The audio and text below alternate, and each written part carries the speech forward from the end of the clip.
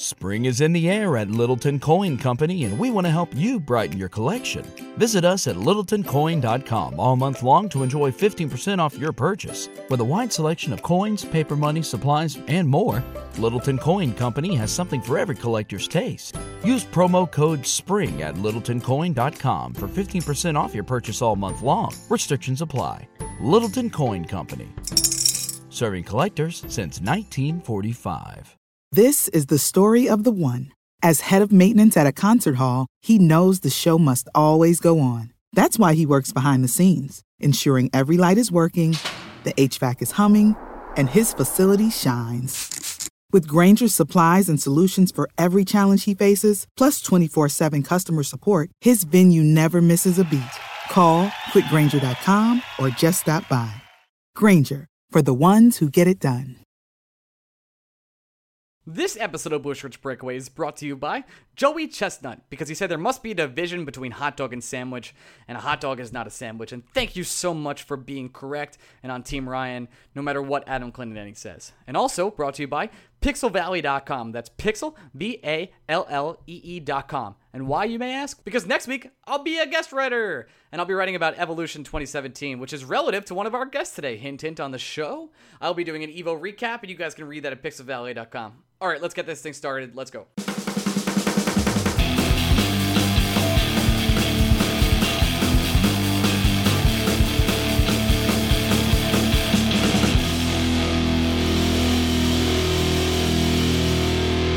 Hey, Blue Shirt Breakaway fans, welcome to another week of the Blue Shirts Breakaway. This is not your grandpa's podcast. Greg, say hello. You always sound like a squirrel on crack when you start the podcast. I'm just telling you I right wouldn't now. Friend have to friend. it any other way. Today we've got a great show, my friend. We have so now you're like Jimmy Fallon doing a monologue. Got a great show. Hey, Gregory, we got a great show for you. Black Eyed Peas. Wait, hold on. When was the last time the Black Eyed Peas were relevant? Well, I know they did the. Didn't they do an NHL thing? No, I think they might have done an NHL thing. They did for the Champions League final. They were the opening act of the Champions League final for soccer. This year for Real Madrid and Juventus. They opened that game without Fergie. It's Black Eyed Peas sans Fergie. Are they still really big, like over in Europe? I have no idea. I don't think so. They cannot be. That's awful. Anyway, got a huge show for you today. We have the Black Eyed Peas. We have the Black Eyed Peas, and then we have literally no Ranger news to talk about.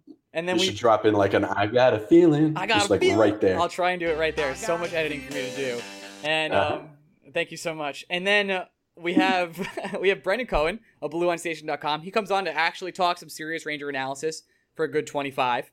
And then last year, some of you longtime listeners might recall, I went to the fighting game tournament. Evolution 2017 out in Vegas.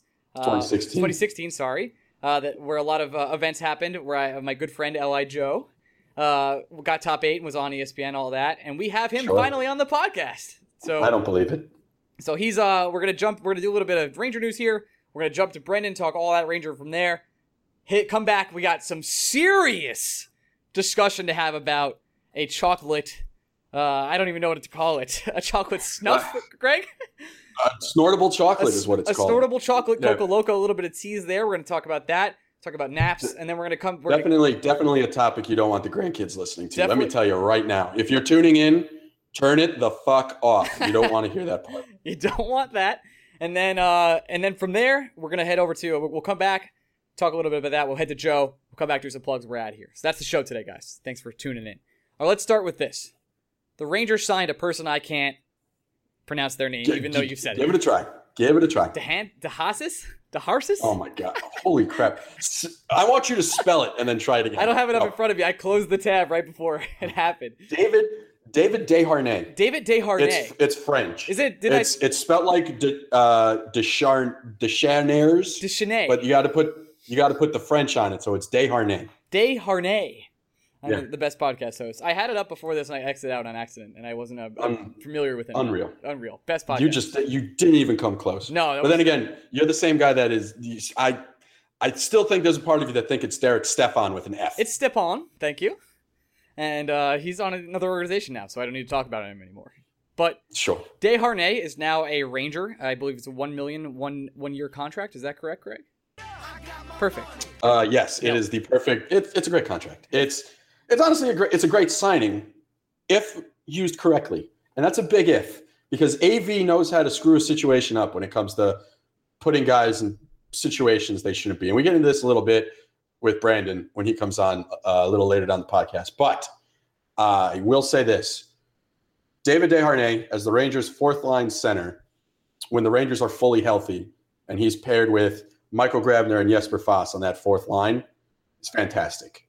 It's a great fourth line. Even if Grabner may be moved up, Fast may be moved up occasionally off that fourth line, but Desharnais centering one of those two, and then either Matt Pumple or Adam Tambellini, whoever you want to put as the Rangers' 12th forward, Desharnais is the perfect guy for that line. He's a good two-way center. He can provide some offense. He's a smidge step down offensively from Oscar Lindberg, but I would trust him in defensive zone starts.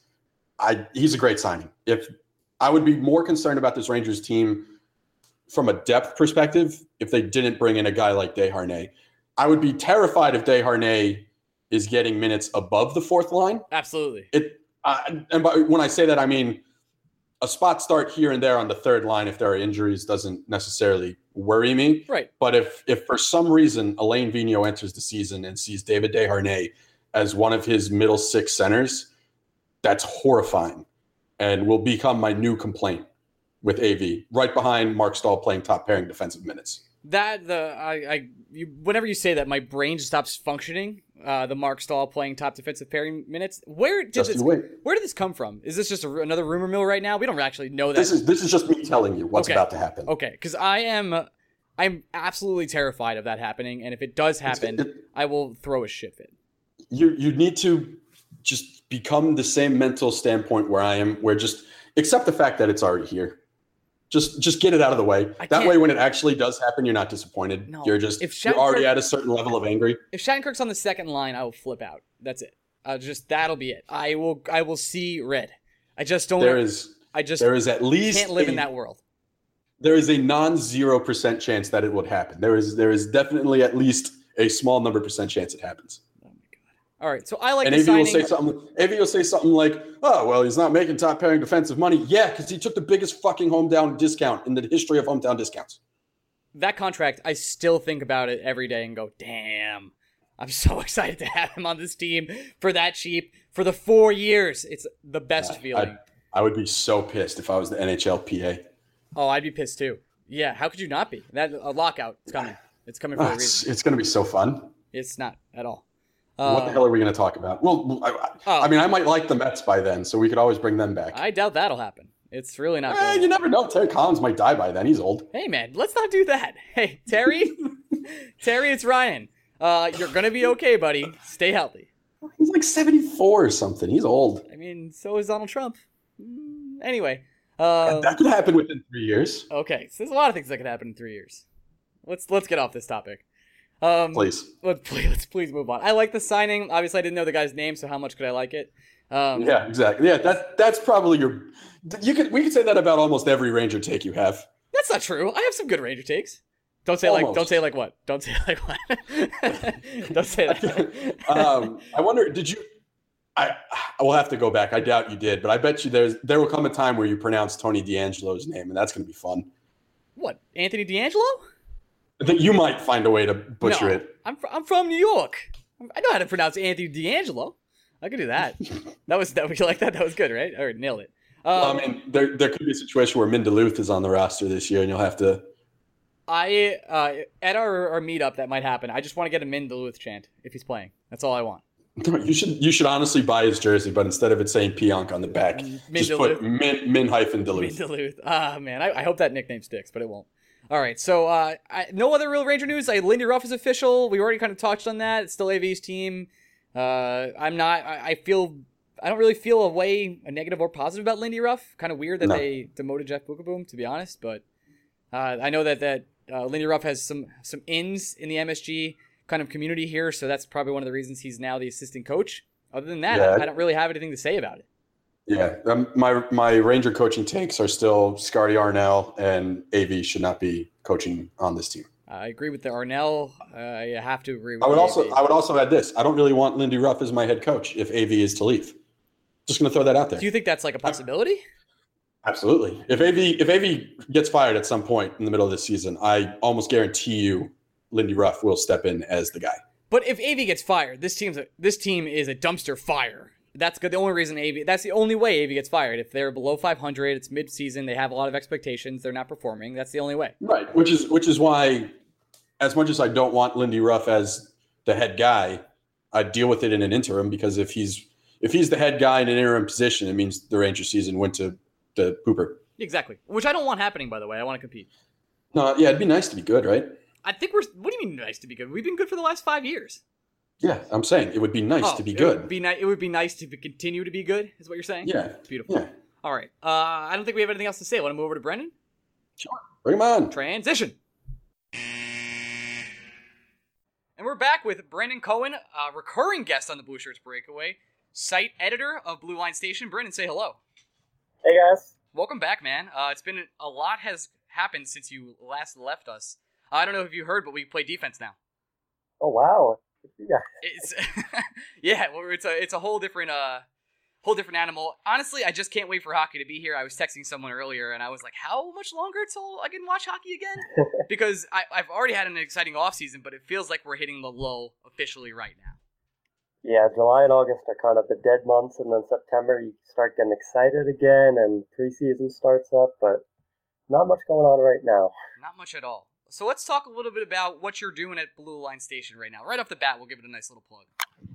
You guys hit sort of a record month, right? You guys have been kind of expanding. You got a bunch of articles going up. You have a few different writers. Yeah, so we doubled our previous high in page views last month, which was awesome for us. And we've been adding writers. We've been looking into different ways to add to the team, because this time you kind of have to manufacture yourself the different storylines based on rumors and whatnot. So we've been adding a lot of writers, and each writer has been growing with the site's been growing. So it's been a really exciting time for us. Greg and I have been adding different guests every week, and that's how we grow this podcast. We basically just leech off all of your followers and expect them to follow us. Like, hey, what's up?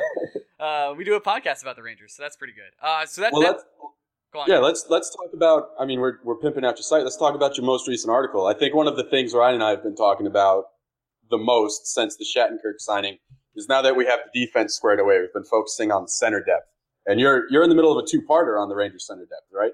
Yeah, so today I posted something pretty much saying that the center, while they could use a couple other pieces, like an extra bottom six player or two, they need a top six center to be, in my opinion, true contenders, like talking about the Penguins and, well, mainly the Penguins, really, since the last couple of years they're the champs. But, yeah, they absolutely need one more center to be in that group. So the first part today was just saying they need that center. It's on Gordon to find that center. They might be able to wait until the trade deadline, but that's a risky maneuver. So part 2 tomorrow is going to be on how to find that center, because that's really the most important thing left this offseason by a wide margin. So you say that the waiting for the trade deadline might be a risky maneuver, where I'm kind of leaning towards the side of that's what the Rangers should do. You might be able to get a better center that's available, or even maybe a better price, because right now I don't think you're going to be able to get. I think that Holden trade was sort of nonsense and a rumor created. I agree on that. By another Rangers site that I will never mention on this podcast. But I just think that was a total rumor. It was never happening, and there was a bunch of buzz. So I think waiting till the trade deadline, you can actually get a better quality of player. Do you feel differently? Well, it's difficult because you think about a guy like Martin Hanzal. His trade value last offseason was probably not a first-round pick. Then he's the best name available at the trade deadline. He's the only top center, even though he's not even a top center available at the deadline, last trade deadline. And he brought back a first-round pick and multiple little assets. So it's risky. If you're looking to get to the trade deadline and make a trade, then who's to say the player you want is even there? There's so many teams now that are looking to compete. There's the Hurricanes are really looking to compete. Last year, the Blue Jackets kind of came out of nowhere and they competed, whereas maybe in the offseason teams were saying, oh, we might be able to trade with them at the deadline. It's risky because you don't know if that player is going to be there, while now you know who at least teams might be willing to part with. Like, you know that maybe a team doesn't want to trade this player, but they don't know where they stand necessarily going into the season. They might want someone from your roster back. During the season, you're just not able to get as many teams making moves because everyone's trying to figure out, are we true contenders? Are we just trying to stay put and hope to make the playoffs? There's too much parity for the deadline to be a complete point where you look at and say, this is where we're going to make the trade. And then the other issue I have with waiting for the deadline is who the third center is going to be. It's probably going to be JT Miller, but then if you get a center at the deadline, you're moving Miller back to the wing.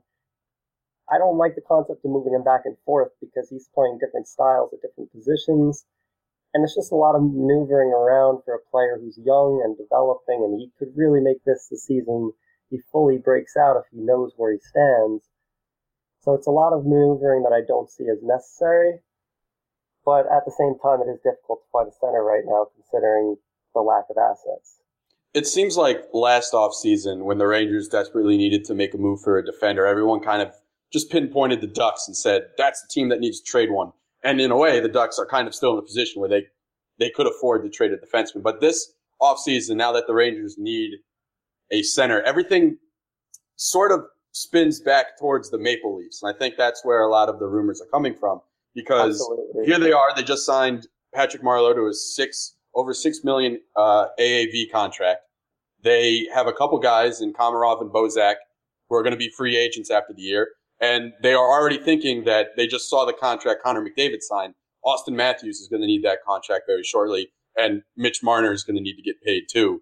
Do you feel there is a realistic trade between the Rangers and the Maple Leafs for a Tyler Bozak or Leo Komarov that addresses the Rangers' hole on the second line? In a perfect world, it would be Nazem Kadri, but there's no way the Rangers can afford him unless Lou Lamoriello has lost his mind. Because the Rangers' assets right now, unless they trade multiple first-round picks, which doesn't help the Leafs anyway, they don't have the assets. So then it comes down to Bozak, because I don't think Komarov is really the guy for the Rangers. Bozak fits. He's a one-year contract guy. The Rangers can use him for the interim and then dump him in the offseason if he doesn't fit long-term. It's funny because the rumor, which I believe is fully fabricated, I think the reason it was fabricated is because it makes a lot of sense for both teams. I don't think the Maple Leafs benefit much from getting Nick Holden because I don't think Nick Holden is very good at hockey. But at the same time, his reputation in the NHL is pretty strong. Teams seem to like him. So a trade where the general outline is Holden and Bozak works for both teams. The Maple Leafs need to cut costs. They have extra forward depth. They don't need Bozak. The Rangers have extra defensive depth, which is a crazy thing to be able to say, and don't really need Holden. It kind of is you need a forward, you need a defenseman type of deal. But at the same time, I think the Rangers would have to give up a little bit more. And I think the Maple Leafs can definitely do better for Bozak.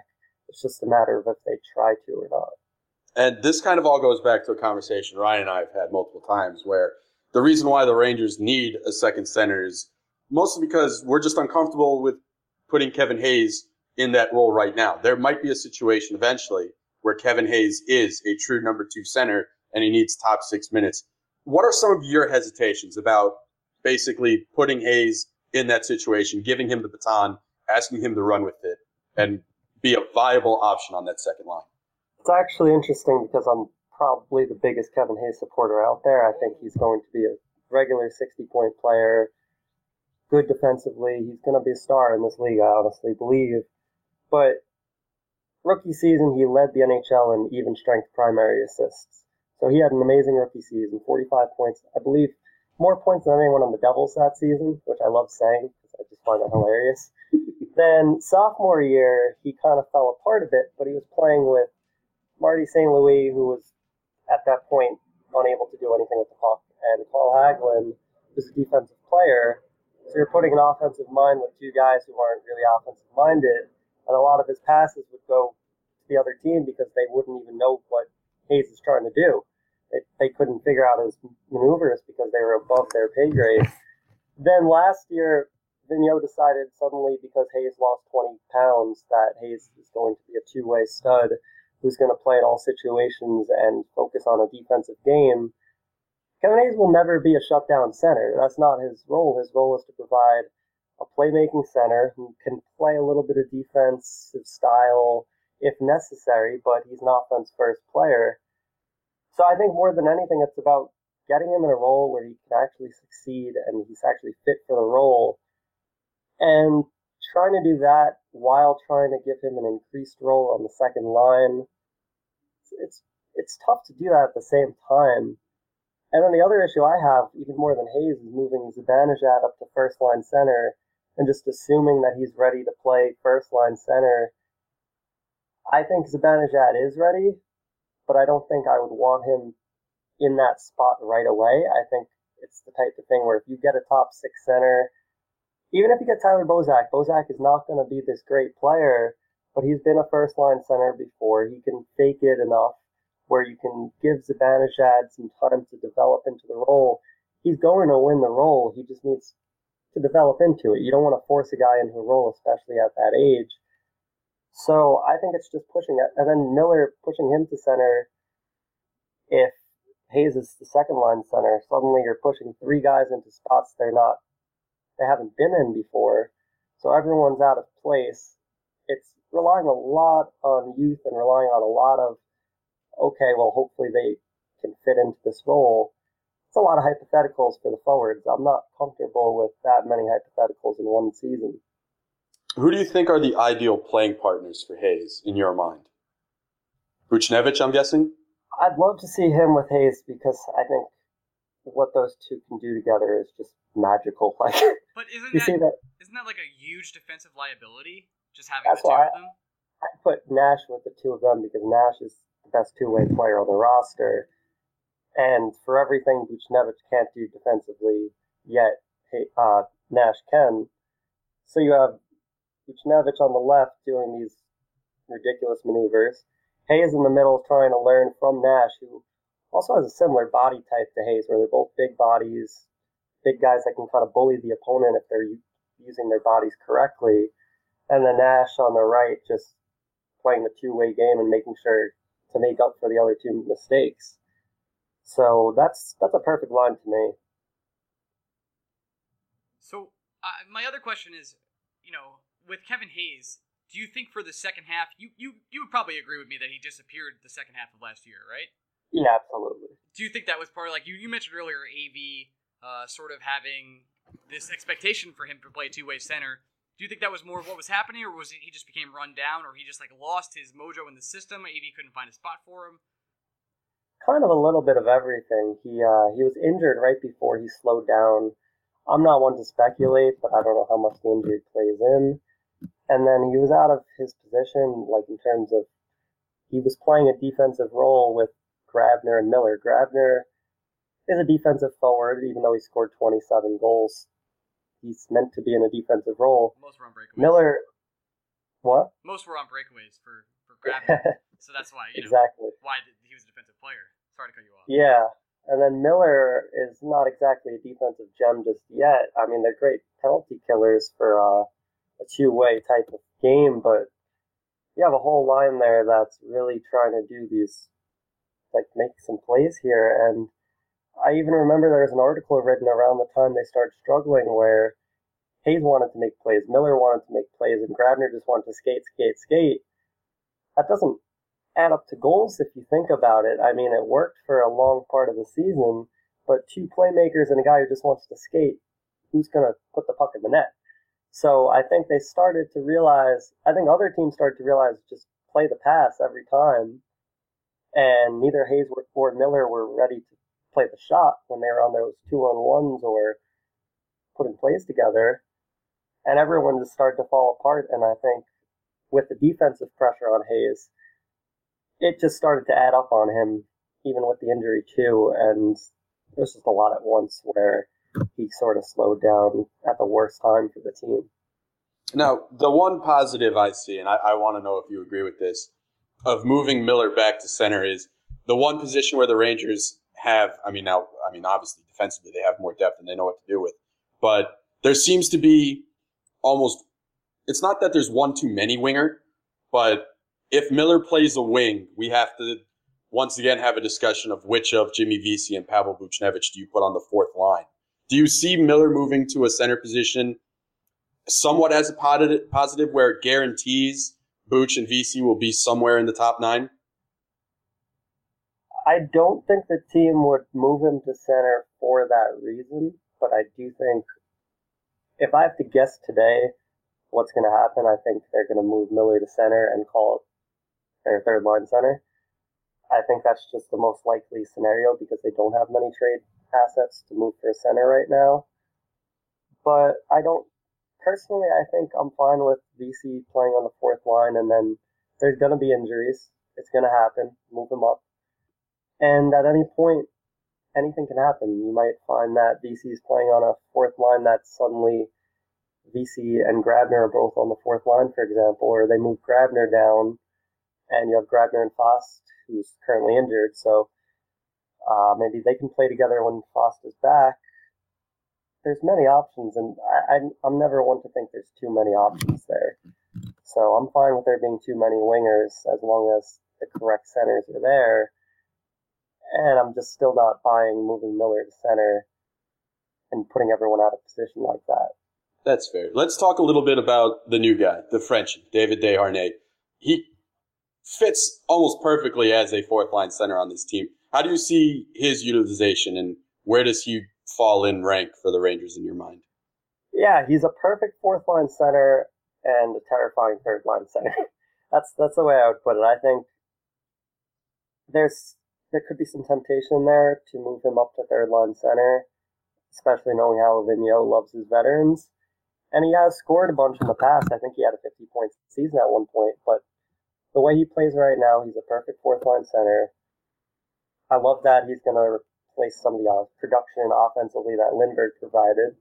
He's fine defensively from what I can tell. He plays a good two-way game. And I think he fits in perfectly with this team as long as they don't try to misplace him, which is a common concern with this team. So I like AV loves putting guys in situations where they just shouldn't be. Yeah, it's strange because the first season he had everyone in the right spot. He had that Pouliot, Brassard, Zuccarello line he didn't mess with at all. He tinkered the right way. I thought he was perfect the first year.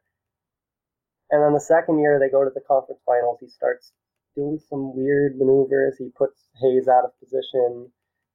He mixes with the defensive pairings in strange ways. And then I'm like, okay, I'm starting to see something I don't like here. And then the year they lost the Penguins in the first round, he just kind of lost it. He just put everyone out of position. And now there's a lot of reason not to be too trusting of him to put everyone together. One thing I say that I really hope is wrong, but as of this second, is my belief is he's not going to put McDonough and Shattenkirk together for the long haul. I think within at least, let's say, less than a month into the season, you're going to see McDonough with D'Angelo or another one of the kids and Stahl with Shattenkirk. But hopefully, I put myself to sleep every night just telling myself that AV will find a way to put Stahl with McDonough.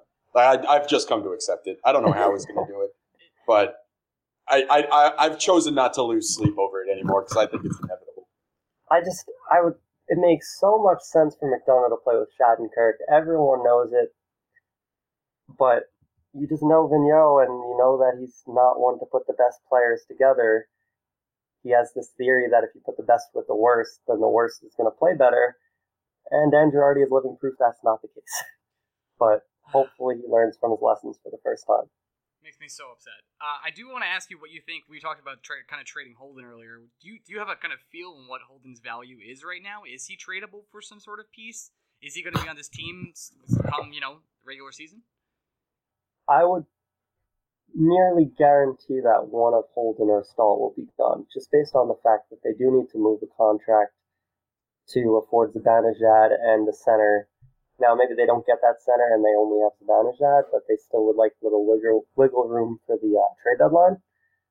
So then you're down to Staal or Holden. You have one guy who makes over $5 million a year for the next few years, and another guy who makes just over $1 million and scored over 30 points last year. I think Holden has some trade value. I don't think it's as high as we would like it to be. But, for example, I think the Rangers could get right back that fourth-round pick they traded for him. Not the same one, but any fourth-round pick. I think they could do even a little better for that. I think Holden could be the leading piece in a trade for a not-so-great center. You might find an organization who's not the brightest when it comes to identifying defensemen and convince them to take Holden as one of the primary pieces. My dream trade, which I think can happen, but I don't think will happen, is the Boston Bruins are, I think since the day he was drafted, Ryan Spooner, for some reason that organization does not like him. Spooner has a lot of potential, two-way potential. He reminds me a lot of picking up Zibanejad last offseason, just a little bit less potential. I think they want a left-handed defenseman. I think they're targeting a left-handed defenseman who's a lot better than Holden. But if you get into September and they haven't gotten that defenseman and they still have Spooner on their roster and Cassidy doesn't want him on that roster, you might be able to say, hey, here's Holden, a second round and a third round pick. Give us Spooner. And you might get away with that. And then suddenly you have that third line center and another guy who's developing, and between Zibanejad, Hayes, and Spooner, you're going to have a first, second, and third line center without worrying about it. So I think what they're doing right now is playing the long game with Holden, making sure that they have all the bases covered. But I do not believe he will be on the roster come the beginning of the season, unless Staal is somehow a goner, which would be miraculous. Look, Steve Yzerman has stats that says Dan Girardi is a top pairing defenseman. I'm not convinced he says no to Holden for Steve Stamkos. Hey, just throwing that out there. That's one deal I would definitely make. Well, I'm out of questions because there's nothing else to talk about. I don't even think, Brendan, I don't even think we could ask you if a hot dog's a sandwich. I think we've covered that base with you already. Oh, man. I think that's been covered by every outlet ever. Ever, of all time. Yeah, well, we started it, if anyone asks. No, we didn't. I don't care. I'm taking credit. Fine. Brendan, so I want to just thank you for coming on, buddy. Is there anything coming up in BlueLineStation.com that's going to be like sort of an event? You guys have an off-season plan? Anything you want to talk about? We are eventually getting to, and this isn't necessarily in the next couple of weeks, but we're definitely going to get some top prospects list out. We're interested in doing something. We're getting the team together and sort of organizing this still, where we do a top, maybe not 100, but top a high number of Rangers of all time. We just have to get our in-house historians working on that. So even if there's not rumors going on so much as the off-season goes by, we're still going to have a lot of content. So a lot to look forward to. Definitely just prepare yourself for the dumb people that are going to say Richter's better than Henrik. Yeah, that's... Someone's going to say Ronta's better than Henrik, too, so I'm not too worried. Those people. Listen, definitely my favorite Ranger website out there. Go visit BlueLineStation.com for all your Ranger needs and all that. And Brendan, thanks for coming on, buddy. Thanks for having me. Have a good one. We'll talk to you soon. Hey, we're back. I just want to thank Brendan one more time for coming back on the show. A reoccurring guest, Brendan Cohen. A big fan of Blue Line Station. I know I said that, but he's a smart guy. He knows a lot about the Hockeys and the Ranger organization. But now we're on to the nonsense section of the show. If you've never listened to this show before, which I don't know why you're here the first time, this is the part where we do absolutely nonsense. So, Greg, let's bring it up. Do you want to do CL first, or do you want to do Naps first? Well, let's see. CL is an upper, and Naps are definitely a downer. A downer. So we'll do Naps then. Also, I will just say this: we should have Brandon Fitzpatrick on this summer just to even it out with the Brandons. I don't want the Brandons fighting with each other. Yeah, I need to give Brandon equal Brandon time. We're a sharing is caring podcast. We give all Brandons equal opportunity. Correct. That's it. All right, so let's start with Naps. You're a big Nap guy now because you work ungodly hours. Yeah, that's fair to say. I would say they're awful. So my take on Naps, unlike my takes on the Rangers, are super hot. And I really don't like naps at all. I try to stay away from them. When I wake up from them, if they're too short or too long, I feel like absolute crap. I feel like they ruin my productivity throughout the day. The only time naps are acceptable is A, when you're sick, and B, when you're with somebody else. Like, if you and I were cuddling, I could nap. You know what I mean? Okay. Fair. Now I see what you're saying. See what I'm saying? Yeah, I got to say, I don't think I disagree with you. Oh, that's weird. I did not see that coming. Well, just because I take naps doesn't mean I love naps. It's not... Napping is not something where at like 9 o'clock in the morning when I have 3 hours left on my shift, I'm not thinking to myself, you know what I'm really looking forward to? A nap. That's not what happens. It gets to a point where around 2 o'clock in the afternoon, I've been up for 12 hours and my day started at 2 a.m. and my body's like, I don't feel so great here, Greg. How are you feeling? I'm like, I'm not feeling great either. How are you feeling, eyes? And the eyes are like, we're closing for lunch or dinner or whatever time this is. We're going down. Naps are something that happen. They're not necessarily, I don't come home from work giddy that I'm about to take a nap. I take a nap because my body can no longer function and it needs to go to sleep. And I will say this, I tell you this, I am always more tired waking up from a nap than I am when I took the nap in the first place. So your nap really is a survival mechanism. Yeah, it's my body telling me, what are you doing? What's happening? But I feel why like are we doing there's this? diehard nappers out there. And I think there are. I think there's a portion of the population that absolutely loves naps. And I see naps as a necessity. I do not see naps as an enjoyable activity. Because I'm like you. I feel groggy waking up from a nap. The worst part about taking a nap, if you take a nap for too long, it's no longer napping. You're now sleeping, and it screws up your sleep schedule when you actually need to be sleeping. I will say a nap I do enjoy. Very rarely. A day drink Sunday nap. You drink too much. It's nice out. You're outside. You're like laying in the grass / hammock. Like it's like a little nap there is appropriate. I'm into that. But other than that, I'm not into that. I in fact am more out on that than I am a traditional nap. Than anything else. Okay. Yeah. Do you end up like sleeping too long and then it just screws up your whole day? I'm just more of the opinion where if I stop drinking, I'm not going to start. So if I'm napping, that's not napping. That's passed out and we're passed out and drinking done. And sleeping. We're done. Yeah. All right. Let's move on to Coco Loco. This has to be talked about. Oh, absolutely. Okay. So, Greg, explain to me exactly what Coco Loco is. Let me better explain to you how I came about finding out what Coco Loco is. A little bit of backstory is what you're saying.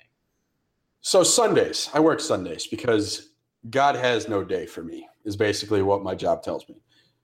Also I think they know I'm Jewish. Also, you're so Jewish. They just throw me on which, you know. So I go into work, and one of the first things I do at work is I check the AP wires to see what happened between the hours of last time I was at work and now, because I'd be lying if I told you I check a single news story. The second I leave work, news does not exist in my world. I have to check out. It's the only way I can survive. I have to read about, write about, and worry about so much news between the hours of 3 a.m. to noon that at 12:01, I can't do news anymore for as long as it takes until 3 o'clock the next morning. So every morning, check the AP wires. Headline on this story, U.S., New York, AP News Alert. Senator Chuck Schumer sends letter to FDA about snortable chocolate. I'm in. You had me at snortable. You ended it with chocolate. I'm in. Now I need to know everything about this. So there is this product out there, Ryan. It's called Coco Loco. It's literally chocolate finely chopped up that you snort or ingest through your nostrils, I believe is how people would say. And the fear in this is it's not just like someone took a Hershey bar, made it into a powder, and you cut it into lines and you do it. It has some cacao beans in there, which contain caffeine. So the fear is this stuff is supposed to give you a big energy boost, supposed to really kick you in the gonads, as the kids would say. And, the fear is kind of like it was with Four Loko, that too much of a good thing can kill you. And, well, Four Loko did probably kill some people. Let's just get that out of the way. But I'm of the opinion where Coco Loco's entire campaign slogan should be, remember Four Loko? This might not kill you, but we're not 100% sure. Okay, so right now, Greg, oh, Jesus. a can of Coco Loco infused raw cocoa snuff is with no tobacco. Is $25 and free shipping. Yep. It's in stock and it has very low star reviews. Let's read one. A 3-star review from a user named Jonathan is, well, it's not cocaine. That is the most honest take I've ever heard of. So it has a lot of negative reviews, but I'm gonna order this right now. Yeah, no, we're doing it. Okay, we're gonna do a made for Facebook video, and it's gonna be titled "Greg Does Coco Loco." And I'm gonna do it with you. My man, the boys. It's gonna be a freaking Always Sunny in Philadelphia episode. The boys do Coco Loco. The boys do Coco Loco. Now, I don't. It's actually gonna be the boys go to the hospital. I don't want to do Coco Loco with you, but I feel like I can't miss out on this. So peer pressure. No, we have to do it. And I'm coming down to the city next week, so we'll do it next. We'll make a big show of it, and we'll post it online. Okay, so Coco Loco with Ryan and Greg coming next week. I don't know how to feel or how to put chocolate up my nose, but I assume it gets sniffed very hard. I assume it's no different than the time when I was 10 that I snorted a Pixie Stick for $5. I'm assuming it's the exact same thing. It's probably the same thing, and that was a bargain you made right there with $5. Oh, 10-year-old Greg was all about. You want to know why? Like my threshold for how much money would it take for you to do X is low, is because when I was 10, $5 was a lot of money. Oh, that's. We huge. Were going to. I was at summer camp. We were going to Dorney Park. That $5 was good for at least 5 fair games where I can shoot a gun. So I needed that $5. All right, so proceed to check out. Hold on, it's coming right now. All right, it's on the way, Greg. People ask us occasionally. Oh, they no. never ask us. I have bad news. Oh, no. I have bad news. The earliest it'll be here is it's free shipping is July 19th. The latest it'll be here is the 27th. Hold on. Okay, I'm holding. Well, the 19th is when I'll be in New York. So I'm hoping I get it on the 19th. I can't do expedite shipping. This has been a great podcast, by the way, guys, so I hope you guys are enjoying this. It's not part of Amazon Prime Day? It's not on Amazon Prime Day. It is free shipping, but it's not Prime, the Coco Loco. Well, we will save the Coco Loco ingestion until we're hanging out. Yeah, I agree. So I just placed my order. It's on the way. I want to thank our Patreon supporters for... If people ever ask us what we use Patreon money for, we use it for chocolate drugs. Chocolate drugs. That's the real reason. So you gave us money to talk to each other on Discord and eventually watch a video of Greg and Ryan snorting chocolate. Yeah, and that's what you're doing. You're benefiting a good cause here. Look how far you're bringing us. We said you were going to bring you new, fresh, hot, unique content, and that's Greg and I snorting chocolate. We are putting that new, fresh content directly in our noses. That's it. To think that a grandfather would put this podcast on for his grandchildren. No, I'm not talking about it. Ryan, I guarantee you, this week they didn't get this far. Okay, that's true. We did curse a bunch in the end of this podcast. Some people might email us and complain that we curse. We're sorry. It's just who we are. I'm not. I know you're not sorry. I'm not going to talk about it for you. I'm just saying for me. Let's put it this way. It is a good thing that Ryan doesn't allow me to email back. It's a great thing. I do want to talk about one other thing that I actually just totally forgot. So that was awesome. We have Joe coming up next. I did have a great nonsense point. That's awesome. I just lost it, Greg. That's amazing. No. Maybe Coco Loco isn't for you. No, I need to try the Coco Loco. It's got to happen. Oh, this was my point. Great. Thanks for getting it back to me. I got actually a lot of messages this week from people that are not on our Discord or something like that, to where they were super excited for our World War II podcast. So I do want to say that we're going to try and get that out in August. Yes, I'm all in. I'm gonna start laying that out with you, Greg. We're gonna lay out the topics we're gonna touch on and go in depth on World War II, and I'm super pumped for that. So we'll do like maybe a Dunkirk / World War II podcast. Yeah. All right. Yeah, I'd say maybe our next. Many people are curious about our World War II one that I guess we should make that available to everyone. Yeah, we'll probably do that earlier, and we'll probably try and get that out in August, and we'll do that from there. So thanks everyone for reaching out for that. I'm pumped for that one. It's gonna be good. We have a couple of extra nonsense pods coming to the Patreons, which will eventually be out. We have a B or No B episode coming out in a few weeks. We have a cereal podcast that's I'm going to record this week. That'll be out in a month from now, where we're going to rank all the cereals and go really in depth, just like the Taco Bell. I have a Wendy's episode coming out soon. That'll be again, if you guys want these episodes early, they're available for you. Hey, just got to give us $10. Hey, listen, I'm not gonna hound them out. Listen, I really I appreciate everyone that's already donating, and I appreciate that. We hit 50 contributors today, Ryan. It was very crazy. Still mind-blowing. So I'm never gonna hound people, but thank you for supporting. It allows us to buy Coco Loco to put up our nose. And someone told me that they would pay me today if I did a Margot Robbie impression for an entire podcast. So I'm not sure that's happening. How much? I don't know. Probably not enough.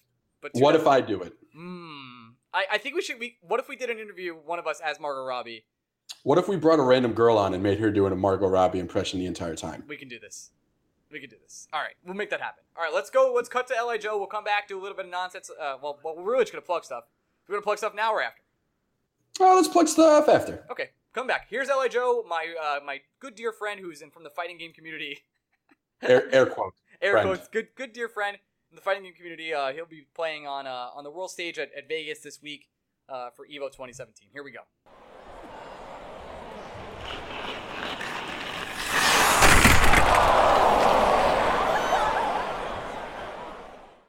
All right, it's been a year since I've gone to EVO. You guys probably heard about that last year when I went on stage with my good friend L.A. Joe. Joe, you're finally on my podcast. It's only been a year. We're friends, I think. I'm not sure. Hello. My guy, my dude. So you're heading back to EVO, and for people that don't know what that is out there, all the non-nerds of us, that's a fighting game tournament in Las Vegas where you go and play games like Street Fighter and other games for big moolahs. And they put you on a stage. And is this year on ESPN again, or what's up with that? I think I'm almost as bad as you, bro. I don't even know what pool I'm in yet, and it's Friday. They haven't placed you yet? No, they have. I just don't look. Oh, okay, all right. That's probably for the better off. You don't want to know who you're playing. Are you going to be commentating on anything this year? If you happen to, no, I don't think so. I am doing something, I believe, with them. It depends. It's actually a very well.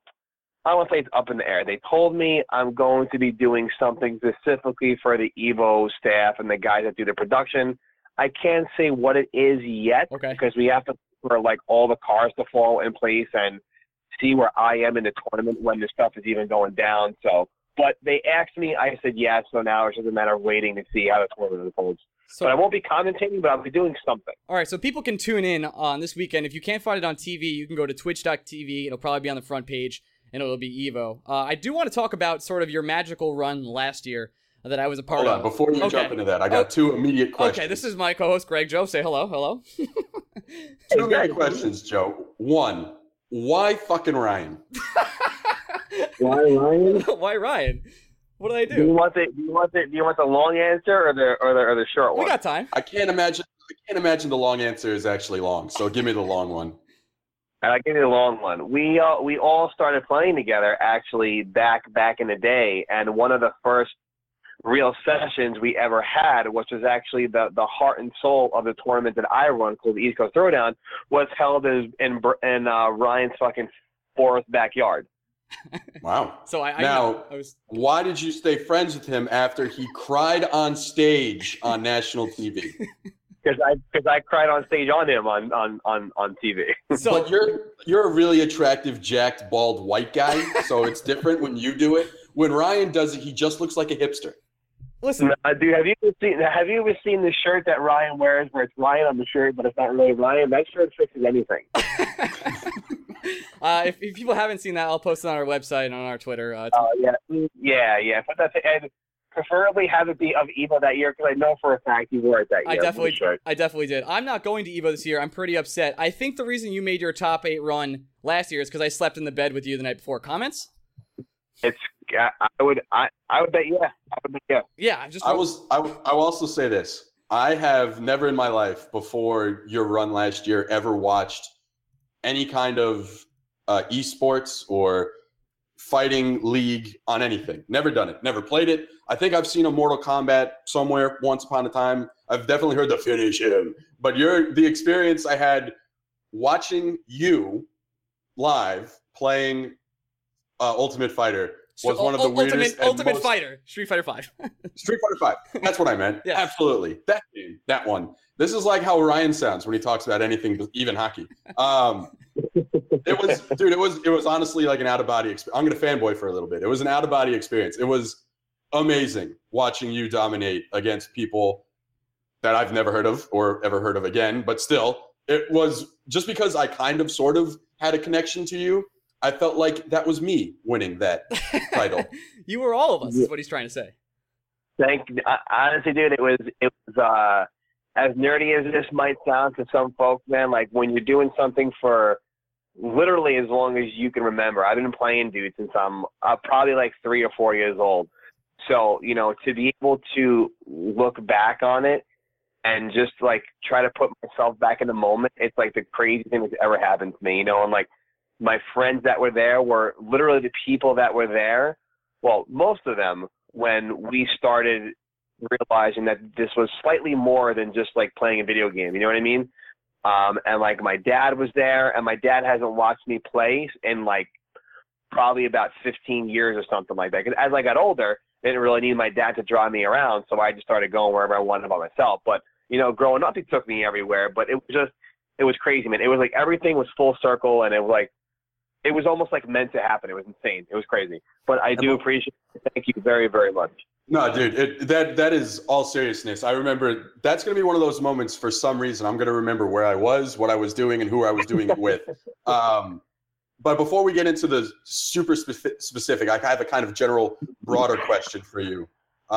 Obviously, money being invested into esport leagues and fighting leagues and even League of Legends leagues is at an all-time high. What, as you, I don't know if you would call yourself a professional gamer, but you're definitely on another level.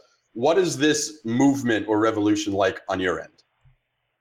You know, it's crazy, man. You know, especially like I said, I've been playing since I'm a little kid. So, you know, back in the day, you just went to a crappy, dingy arcade to play video games, you know, and now you look at where in the Mandalay Bay where some great boxing matches have taken place and a million other events have gone down in the Mandalay Bay in Vegas. And it's like, wow, like why are we about to go play fighting games in like the Mandalay Bay Arena in front of 15,000 people?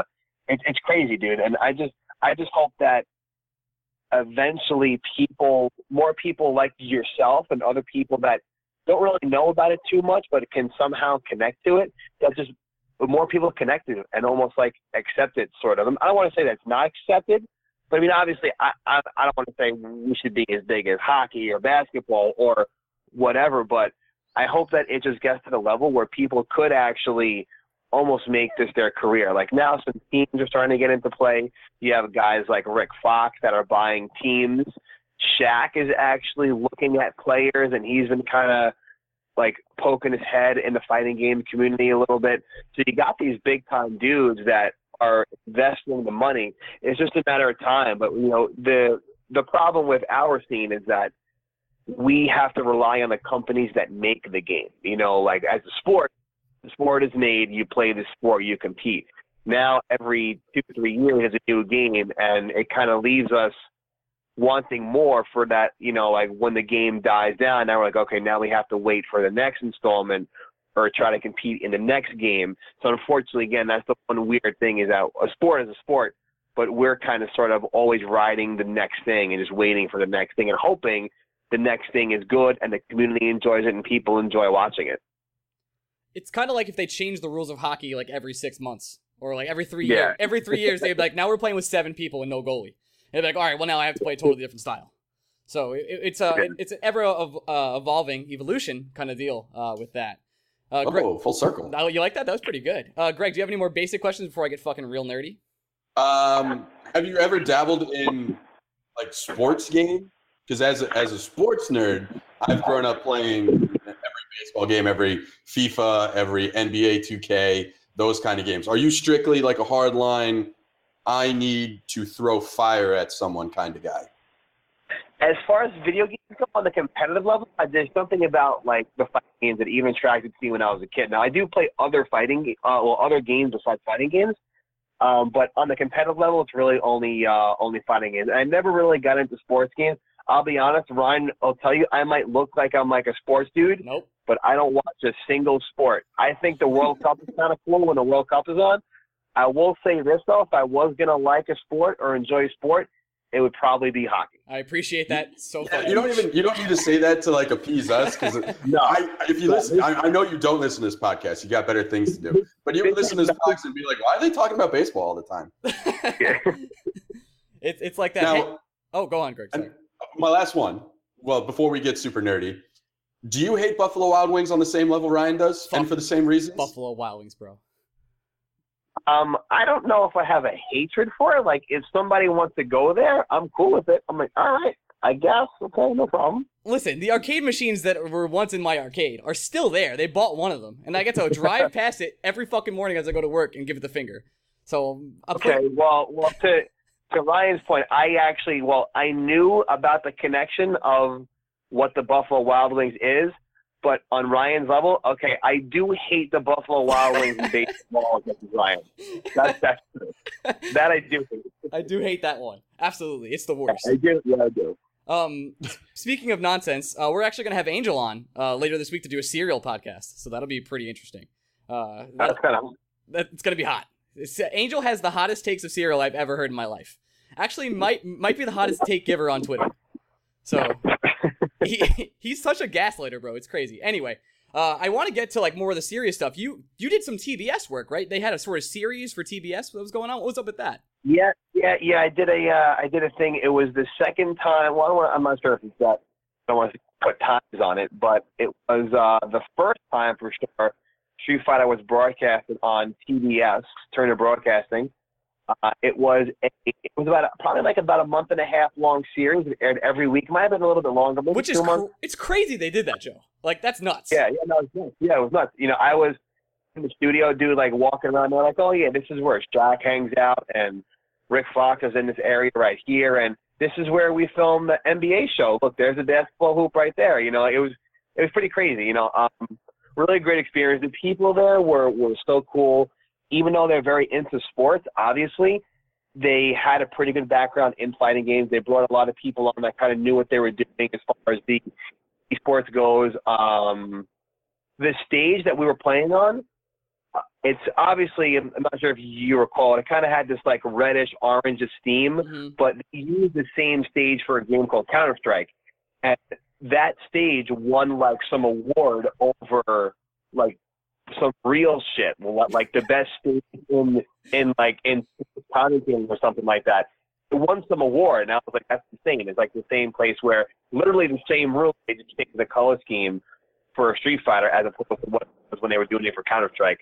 But it was sick, man. It was very comedy. They took care of me. I did playing. I got my ass kicked. And then I guess I got my ass kicked so well, they asked me to come back to do commentary work and desk work. That's awesome. So what was that experience like? You were on TV. You're obviously sort of like a natural of being on TV. You're great on this podcast, of course. Just getting on my knees here real quick. So were you nervous when you were doing commentary? You've obviously never done it before other than like Twitch streams, right? Yeah, I don't really see. The thing is, like, I'm cool doing it on Twitch because one, it's my channel and I can kind of do what I want. You know what I mean? And it's like, whatever. You know what I mean? Like, now you're telling me that I'm on national television and I got this fucking earpiece in, and this guy's like, all right, we're going live in 5, 4, Joe, pick your chest, put your chest in, guys, smile. And I'm like, oh my God, what the fuck is going on? It was definitely a wild experience, but it's, I don't like necessarily the actual commentating. Like, if you watch the other guys, they were doing like the commentary stuff, like while the match is going on. I'm better after the match, like as I was doing. I'm not very comfortable doing the commentary stuff. Even now, like even if you want me to do it at a tournament, I'm very like, I'd rather not. But if they ask me to do it, I'll do it. But it was sick, dude. I felt nervous at first, but like the first episode, I was slightly nervous. But then, you know, with the backing of the guys and the whole production team, like everyone was really cool, really laid back. When we were filming a couple things, there had been a few mistakes. Dudes are right, what are you doing? Great. Because I could hear the guy in my ear the whole time. So it was a crazy experience. And again, the support from everyone really made me at ease during the whole situation. That's my only concern. Yeah, my only concern here, Joe, is the only two athletes you might be able to recognize are Shaq and Rick Fox. I can't stop thinking about that. Well, those are the people that I see when I'm around. Like there's probably more that I don't know about, but they're like pretty common. Like, you know, like that's Rick Fox. Okay, there's Rick Fox, and he happens to own a team called Echo Fox, where a lot of players are from. So it's just what we see more. You know what I mean? Oh, I totally get it. I know the Mets the Mets owner just bought or is investing in an esports team. So he bought maybe he'll recognize Noah Syndergaard one of these days. He bought an Overwatch team this week, I believe. Did he really? Yeah, he did. Yeah, and so did the Patriots are buying an Overwatch team league too, because they're going to start an Overwatch league where they're going to have a New York team and a Boston team and a couple other teams. That's why all those other esport teams are kind of disbanding right now. So they're in a little bit of trouble. I do want to talk about sort of the beast that's always been kind of lurking, which is Japan.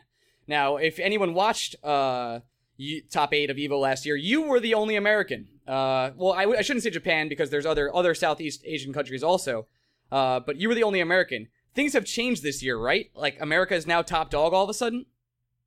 Yeah, I will say for the first time almost ever.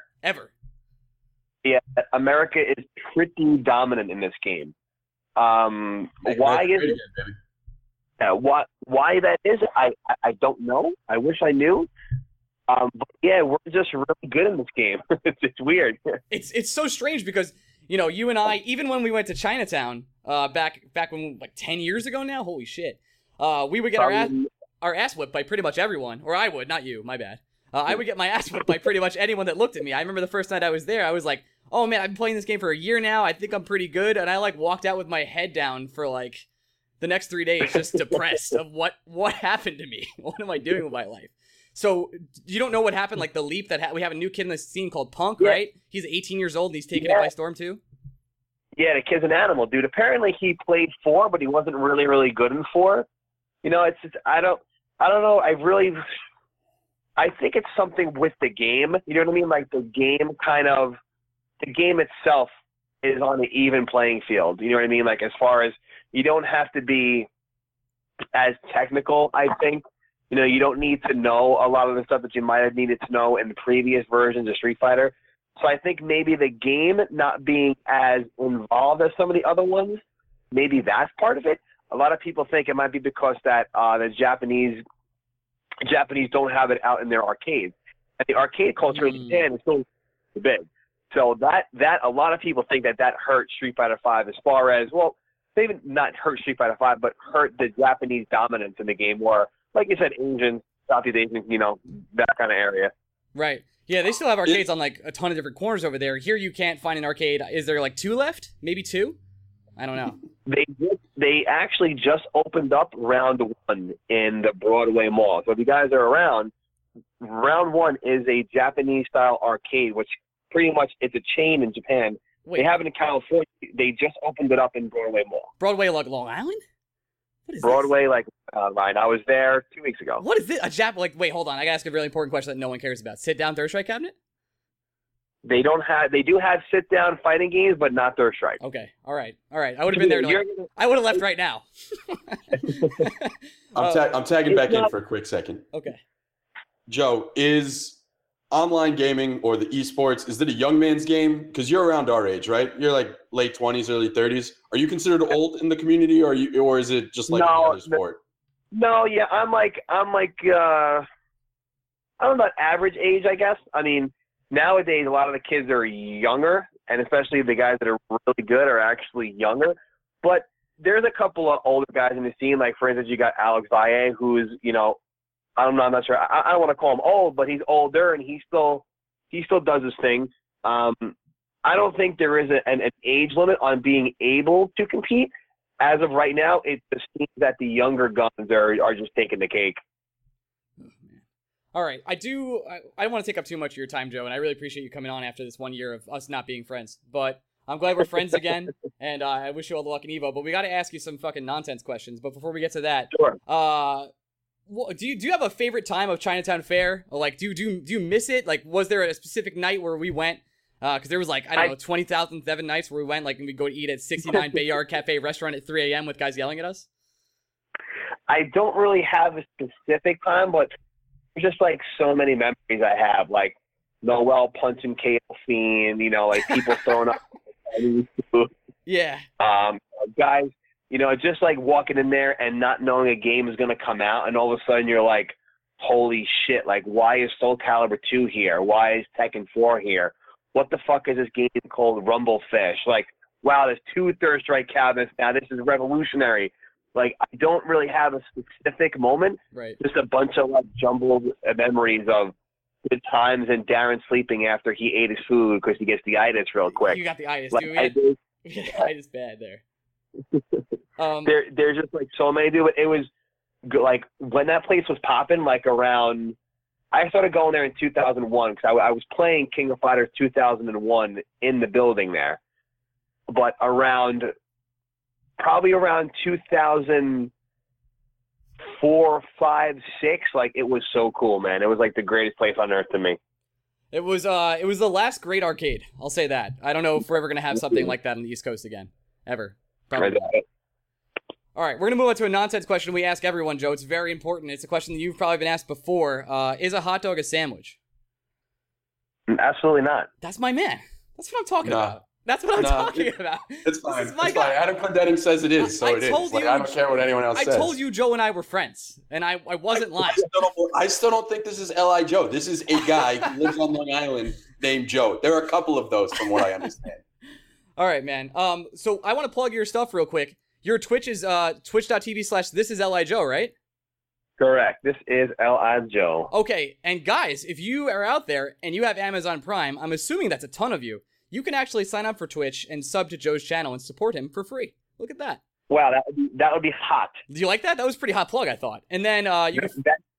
That plug is hot. That was a good one. And then you could go on Twitter, and your Twitter is This Is L.I. Joe, or is I Love You Joe? Which one is it? Yep.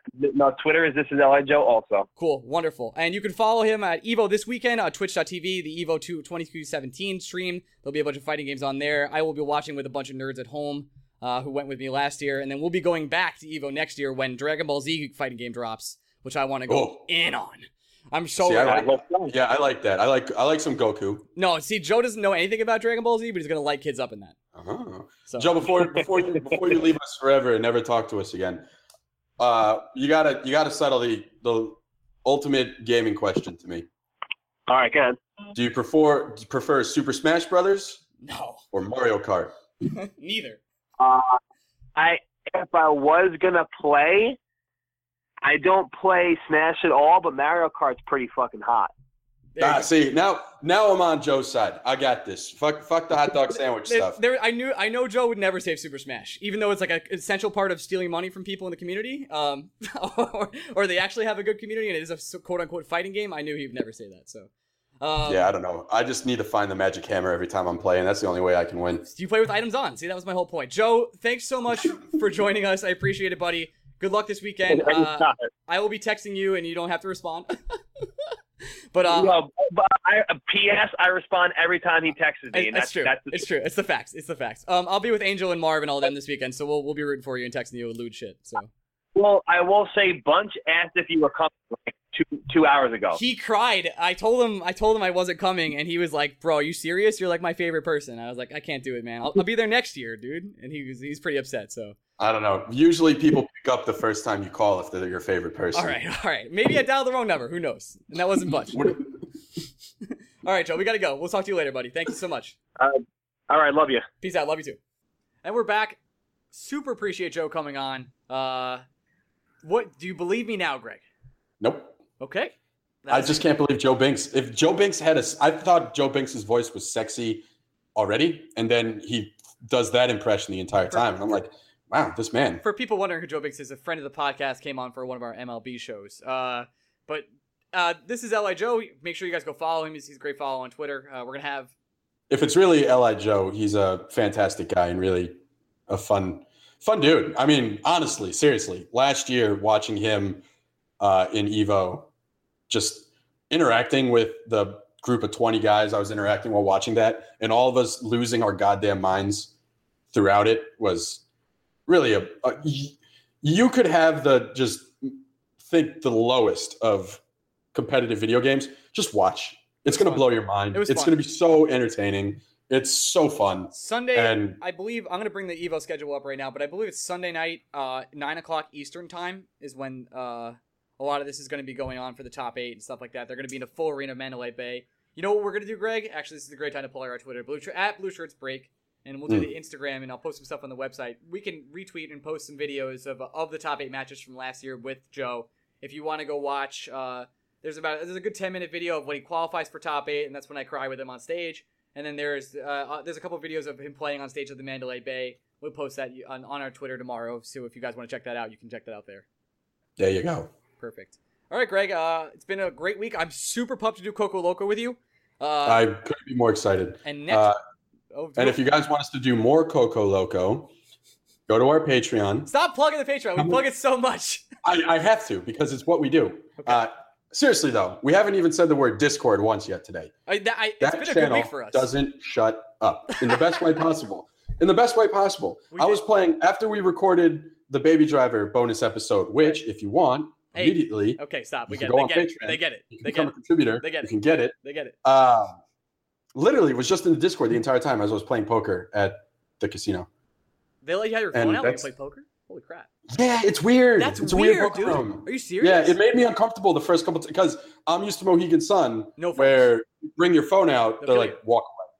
Like, they're fine if you walk away from the table for a hand, but if you want to talk on the phone, texting, whatever, you have to do it away from the table. People are literally leaning over the table on Facebook. I see people on their Facebook feeds as I'm trying to decide to call their fucking bluff or whatever, and it really weird. Yeah, it wasn't kind of threw me off. Didn't really care for it.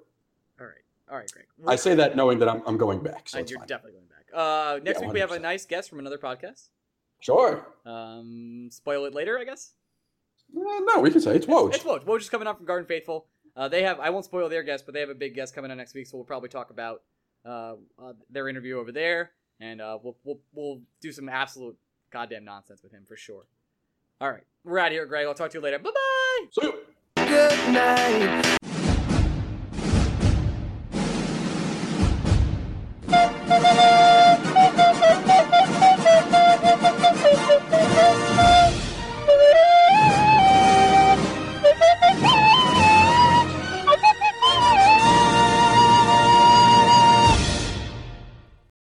This is the story of the one.